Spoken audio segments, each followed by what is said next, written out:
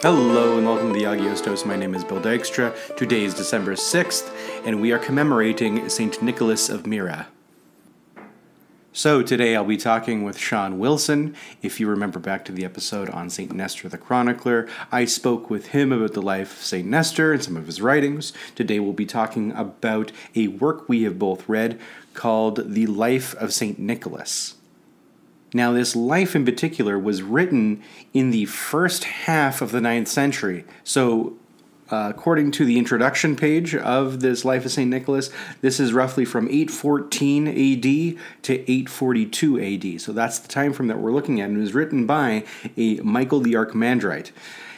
An interesting thing about this work, it provides most of the legendary sources for the Life of St. Nicholas, and it has never been translated into English until 2014. Isn't that crazy? I believe that there were Dutch and German translations that have existed since then, but in the English world, we haven't had direct access to these stories. And so Sean and I will be talking about them. We've read them, and I'll probably attach the document to the show notes so you can read them yourselves. It's a little difficult to understand sometimes just because it's not in a clear, direct way that we speak today, this kind of this translation, but that's okay. We can still read it, and we can still appreciate the saint through these writings. So, without further ado, here's my conversation with Sean. I hope you enjoy it. Sean, how are you now? Not so bad, and you? Cool, good. How's Christmas? How's getting ready for Christmas? Oh, that's not fun banter. That's not fun banter. No, okay. I've been trying to live out the Phillips fast a little bit with the minimal stuff. This year was a hard year to organize getting, meatless houses, and I've had to eat out quite a bit because I haven't had access to my own kitchen. So that's kind of made life a little more complicated. But yeah, generally average. Oh, yeah. How are you doing? I think this is the first year that I've bought everything online.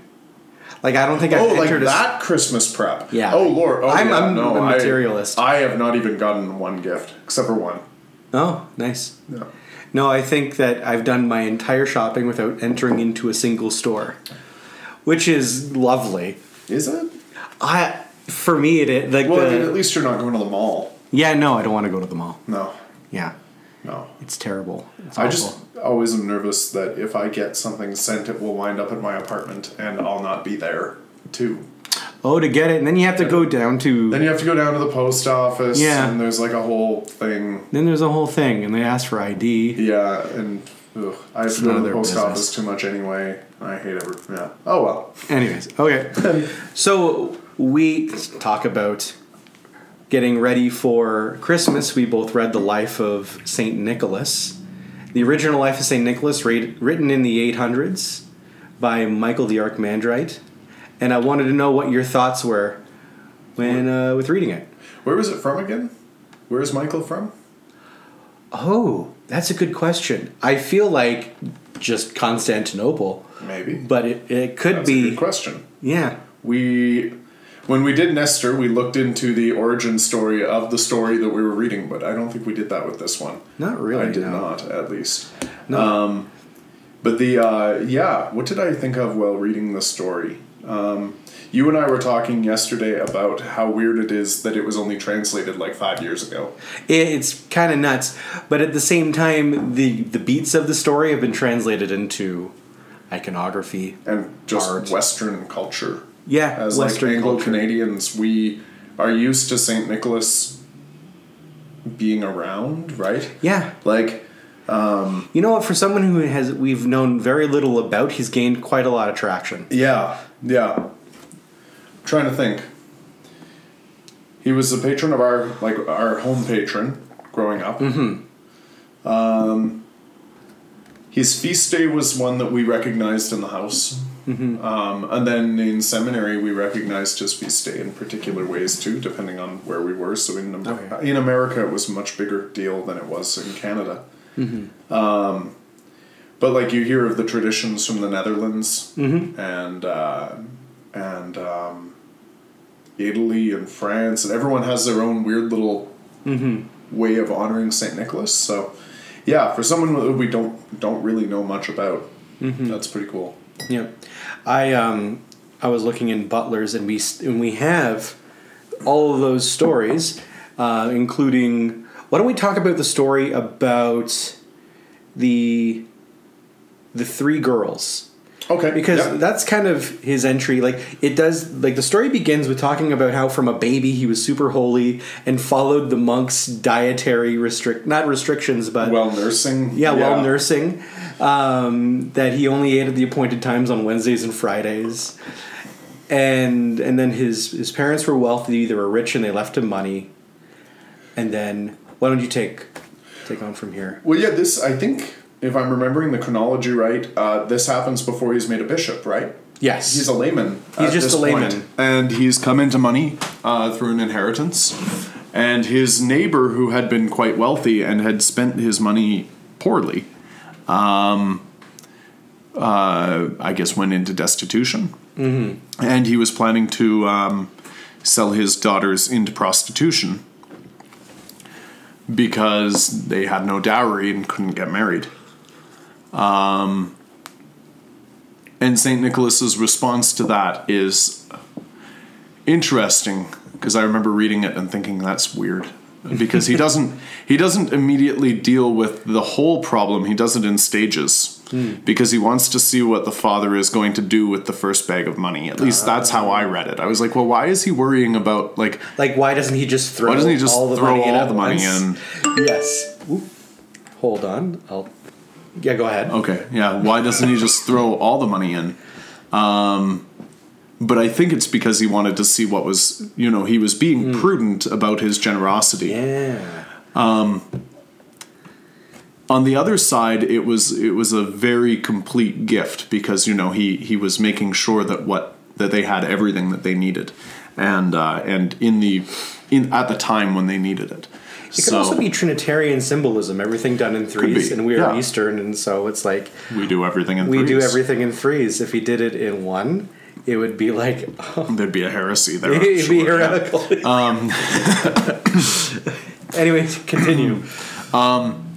But yeah, so I guess what happens is that he drops a bag of gold coins through the window in the middle of the night, and they don't see who drops them off, and then the one girl gets married off. Then the father is wondering what he should do about his second girl, so Nicholas drops a bag of gold coins in the window at night, and the father is able to marry the second girl off. And then he is wondering what to do about the third girl and the final girl. So Nicholas drops the bag of coins, but the father has been planning to try and figure out who's been dropping coins into his house.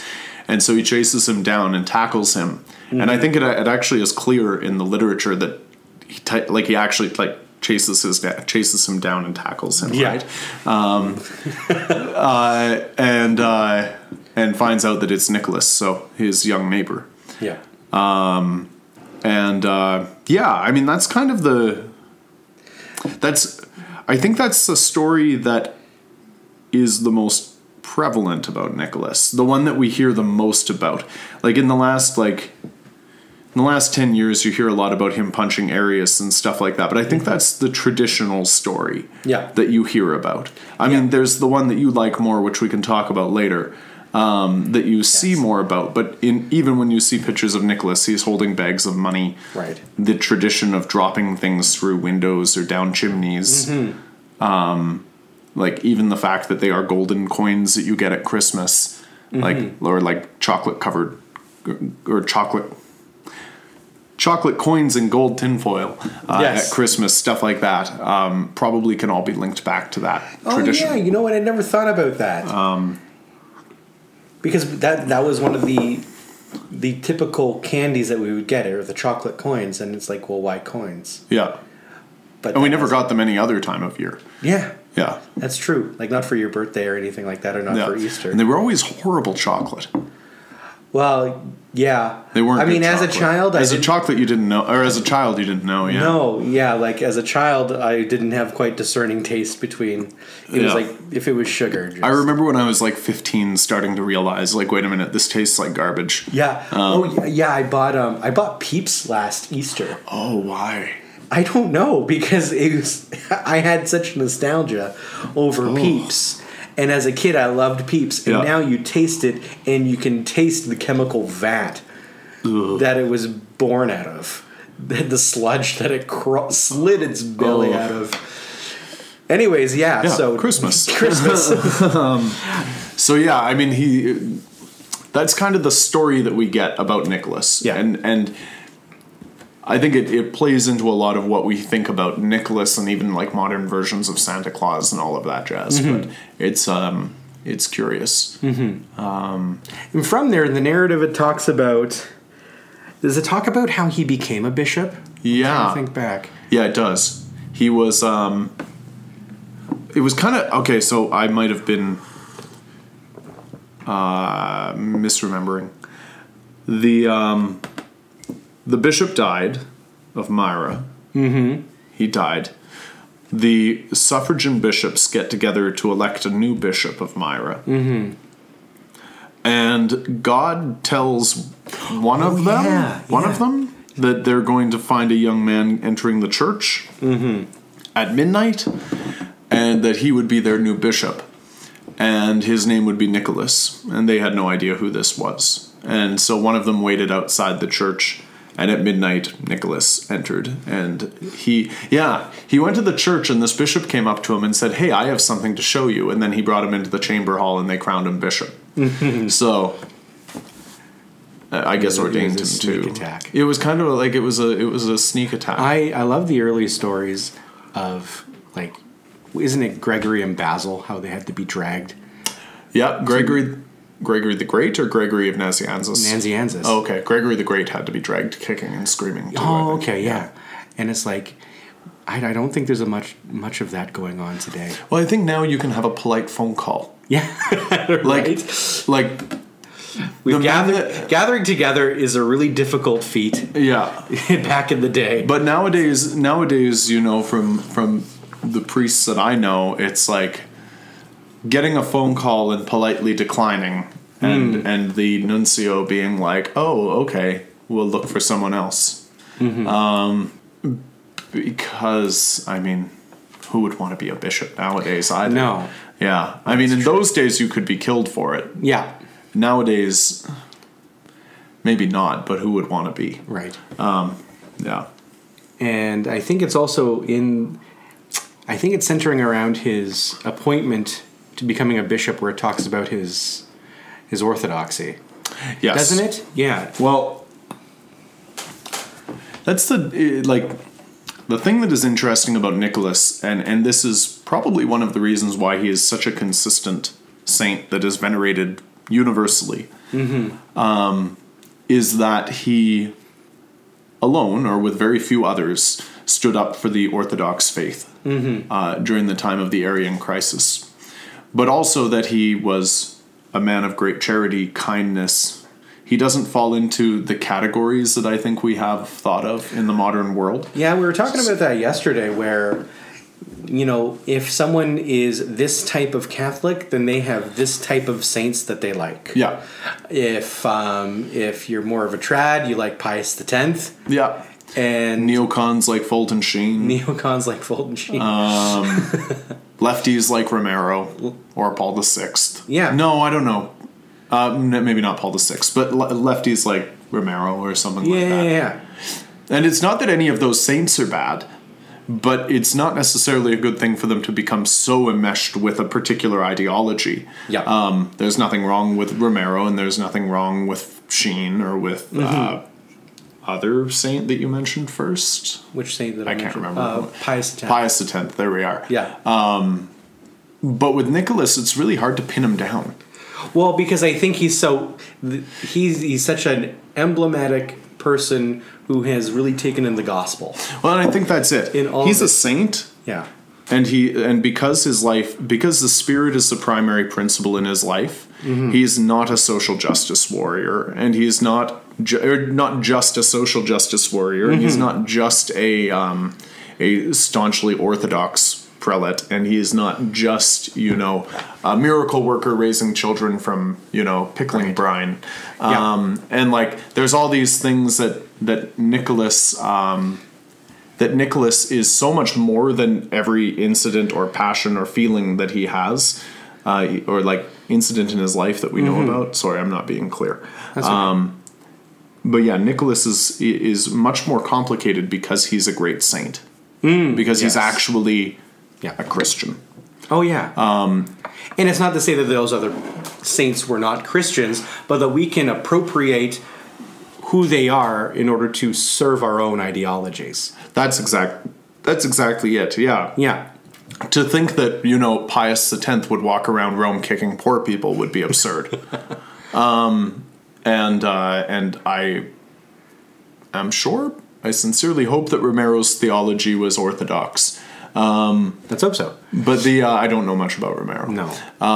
But the thing is that for a saint, you need all of those things to fall into place. Yes. You need to love the poor, you need to love the truth, and you need to love... I think with Nicholas, the thing is that he loved justice. Yes. And he loved justice in that God was given his due, and the poor were given their due, and everyone who came to him was given what they were owed. Yeah. And so he had a different way of viewing the world than I think we do. Mm-hmm. Absolutely. There's the story about him helping those sailors. Why don't you talk about that? Oh, yeah. So I think the sailors is actually how he ends up becoming associated with our cultures, like our more modern cultures, because I have a feeling that in Northern Europe, like in the late Middle Ages, the great seafaring cultures were attracted to Nicholas, right? That makes a lot of sense. And so you've got like the Scandinavians, my family background, the English, like Irish, etc.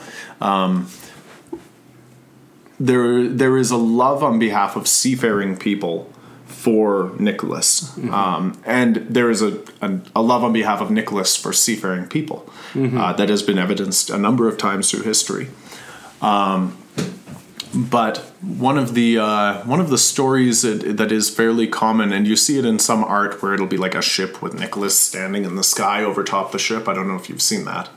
I haven't seen that one. I saw him standing on the waters. Yeah, standing on the waters, or you've got one where he's standing on the shore. With like a ship kind of. Yeah.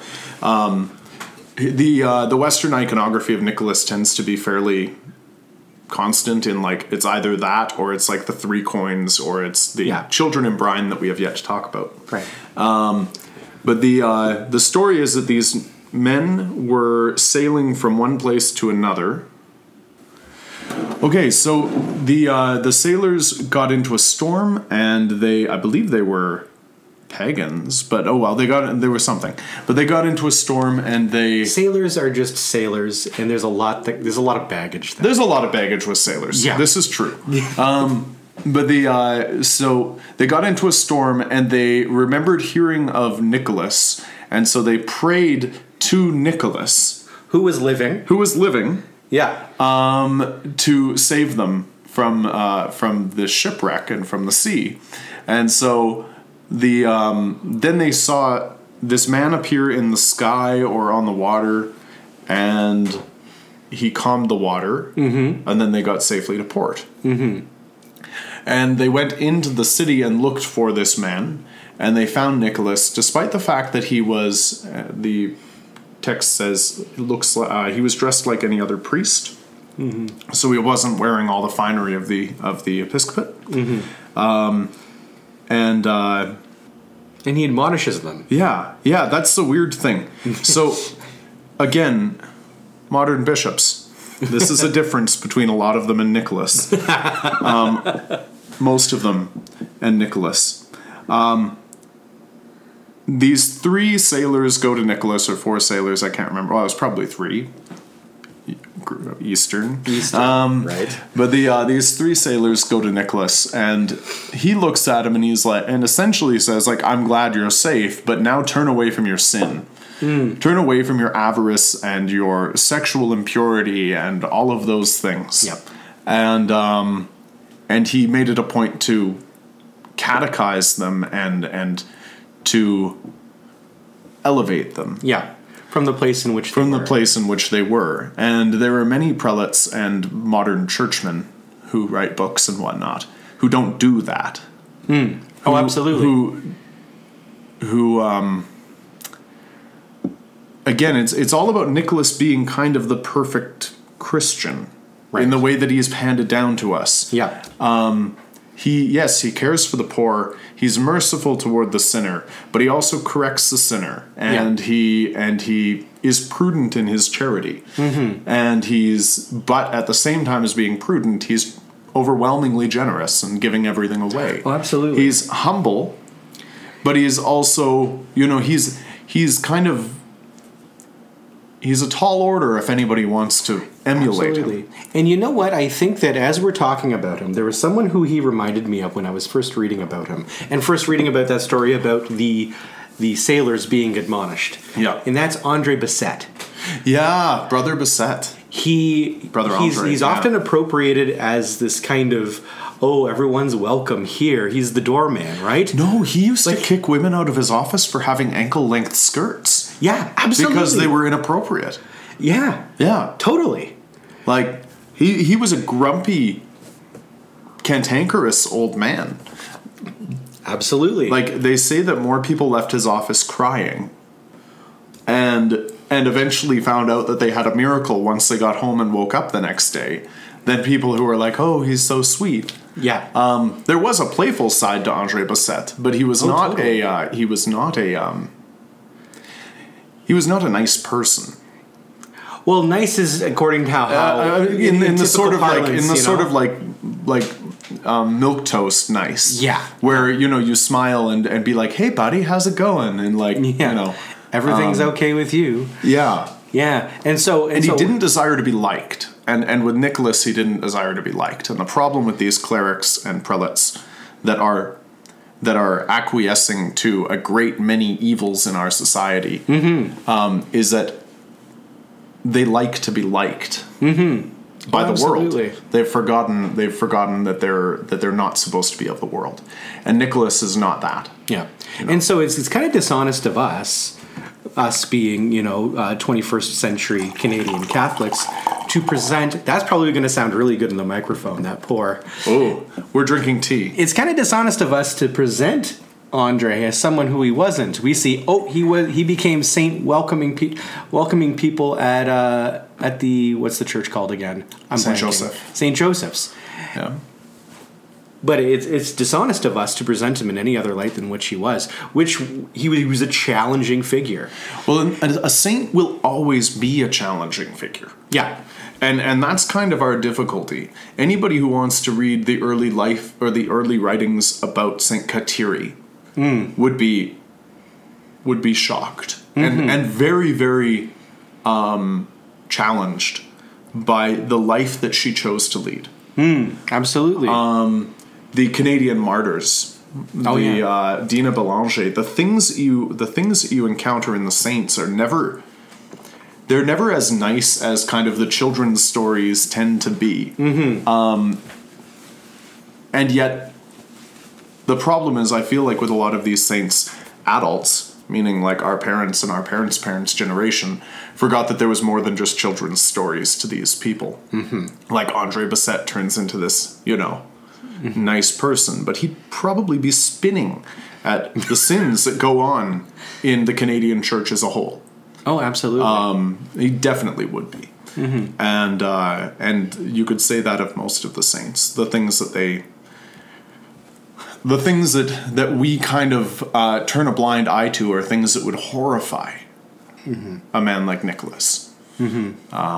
Even our kind of our laissez-faire approach to the importance of doctrinal orthodoxy, and believing in proper Christology and the true creed. Nicholas would be horrified at just how casual we are about the most important things. And that should challenge all of us.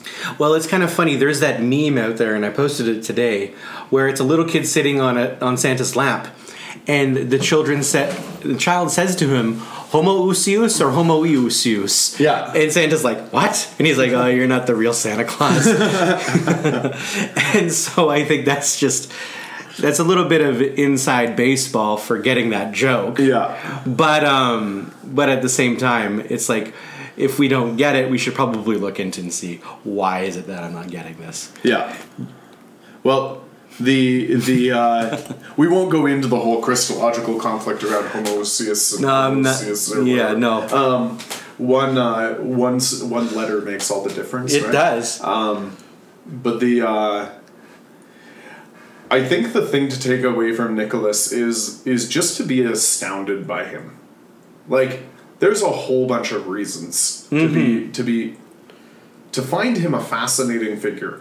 So, like, we started talking about the story with the young women, but Bill had alluded to the fact that we don't know much about him. Historically, his name is not included in the documents of the Nicene Council.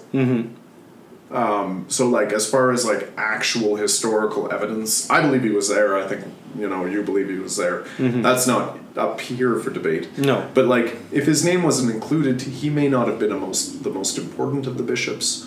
That's true. Myra may have been... I thought Myra was an important see, but that's... Oh, well. But somehow this bishop who lived in the 3rd century, 4th century,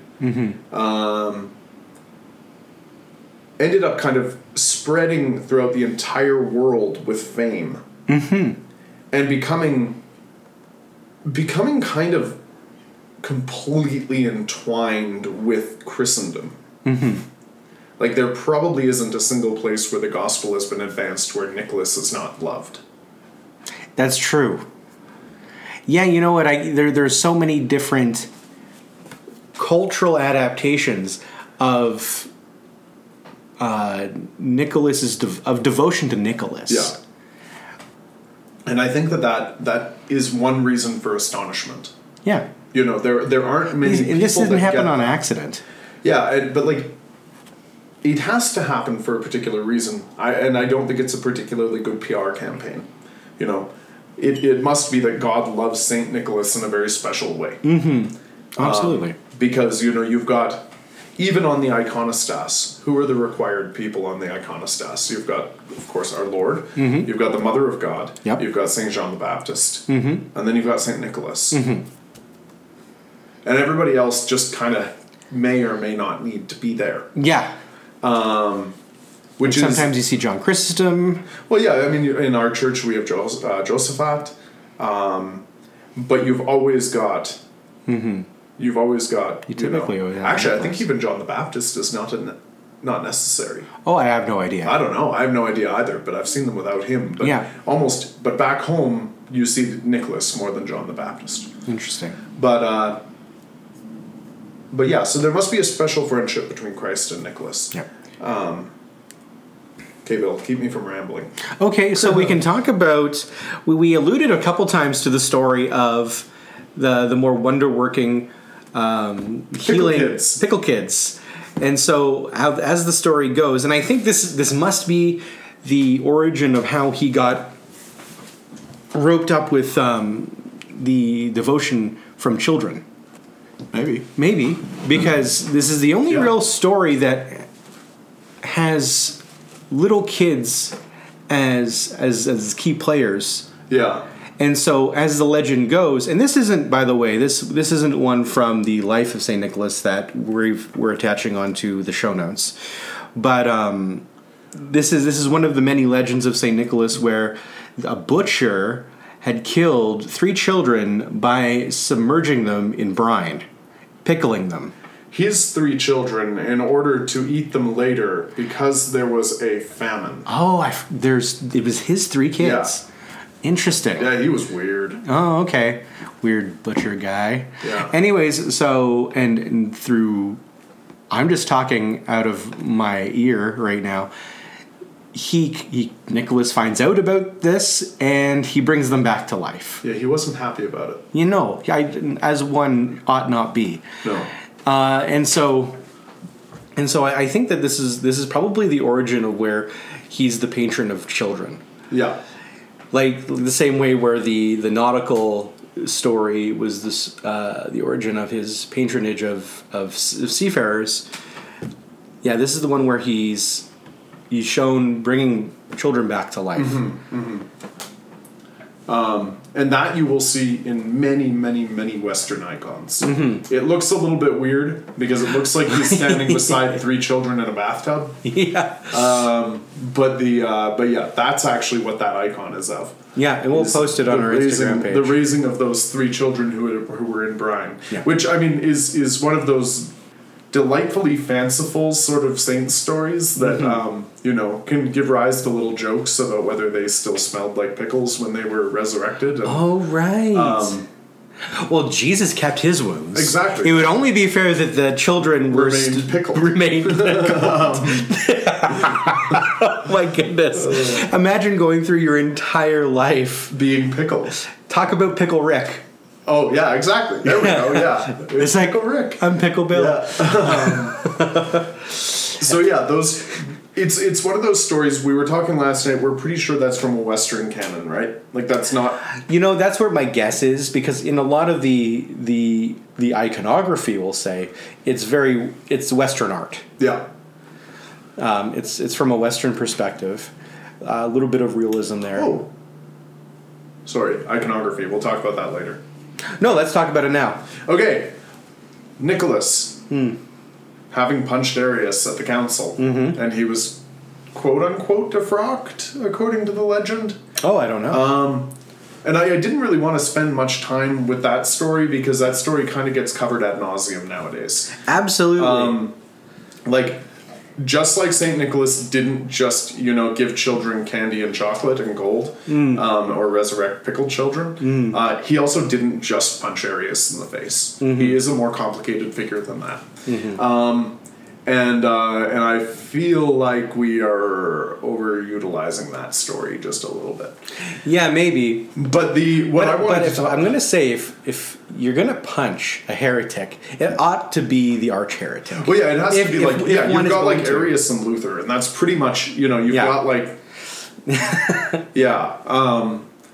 We'll have to ask Father Gregory if Cajetan punched. But the story is that when he was thrown in prison after this, because it was seen as actions unbecoming a bishop, and they took his pallium, which is his big white stole that a bishop would wear, or an archbishop would wear, and they took his mitre, and he was thrown in prison. And that night, the Mother of God and Christ both came to him and delivered the mitre and the pallium back to him. So right after having taken his symbols of his office, thrown him in prison, locked the door, the next morning the bishops come and they find that he's got all of those symbols back because they'd been delivered to him by Christ himself.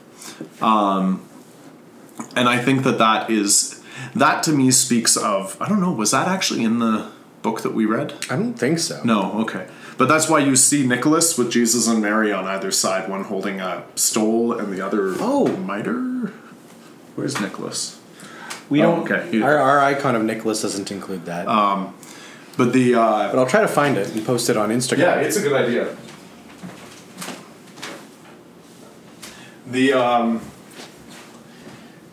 Again, I think that speaks to kind of the special relationship that Nicholas has with Christ and with the Mother of God. Yeah. And so that's a thing that you'll see in iconography about him that makes him different from other saints. Interesting. Yeah. All right. Anything else you had on your mind about the story of St. Nicholas? I guess my difficulty with Nicholas, and I was telling you last night about this, is that oftentimes we'll come around Nicholas's feast day, and I'll read about him, or you'll have it with like feasts like John Chrysostom or something like that.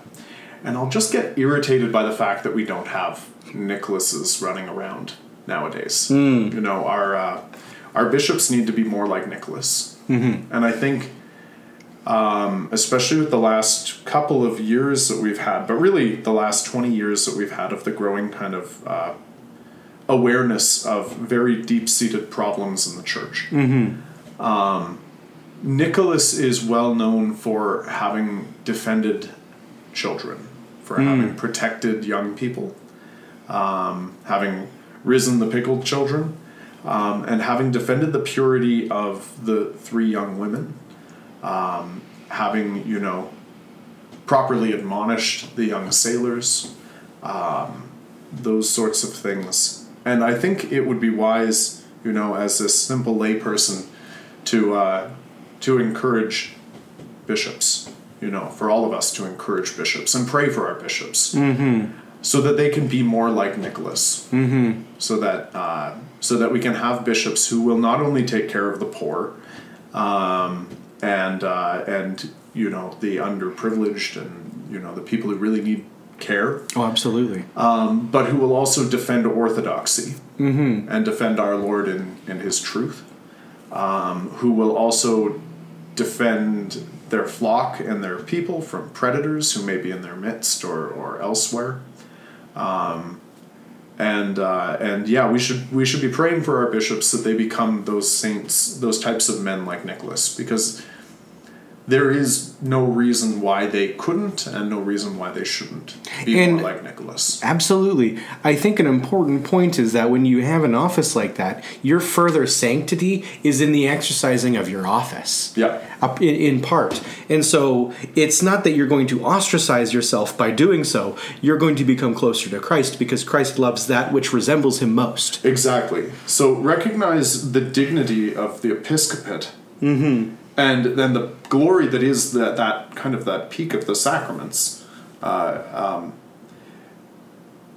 not to view it as kind of a boys' club, but as a way to get closer to Christ, rather than getting closer to like other bishops or particular conferences. Absolutely.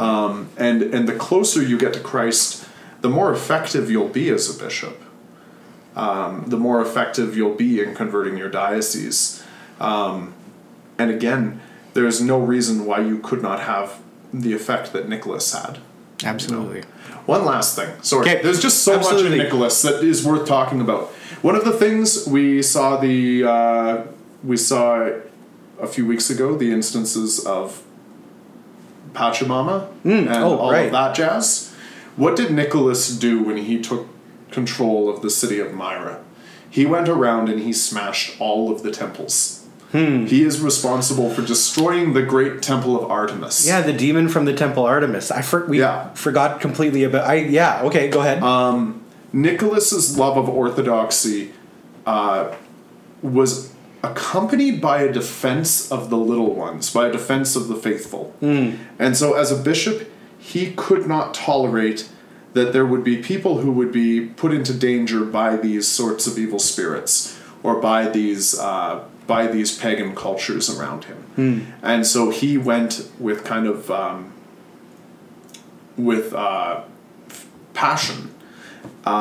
He took a great kind of passion in the destroying of idols and the ripping down of pagan temples. Again, just it goes back to the type of saint that should make us feel uncomfortable. We don't like that sort of talk now. And you know, if there was to be a bishop like Nicholas in the church now, there would probably be a lot of articles in the Register and the Reporter about him. But we need bishops who are willing to defend the faith, and defend the well-being of people who could come into contact with evil spirits or with demonic entities. So that's cool too. Awesome. Good. That was a great cap. Yeah. To talking about St. Nicholas, a very unified. What's the word I'm looking for? Kind of integrated person, integrated Christian, the integrated Christian. Yeah. Awesome. Thank you very much, Sean. Thank you, Bill. We just have one last thing. Oh yeah, I totally almost Prairie forgot Icon about Houses that. has offered, which is my... Remind people what Prairie Icon Houses are. Oh, I can tell people what Prairie Icon Houses are. I make wood carvings that are meant to house icons or religious images, statues if you're Roman or whatever. We sell them at Prairie Icon Houses on Etsy, and that's all one word, Prairie Icon Houses. You can also find us on Instagram under that as well, Prairie Icon Houses, or on Facebook under Prairie Icon Houses. And we are offering Bill's listeners a 15% off. I think it was 15. I think it was 15. Yep. And the coupon code for that is, I'll let you get your pens out, BILLSMELLS.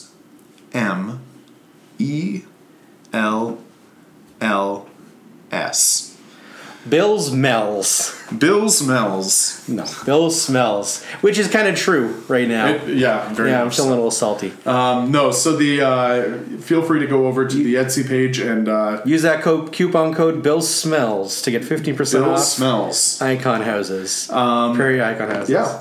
Other than that, cool. Okay, thank you very much. Good.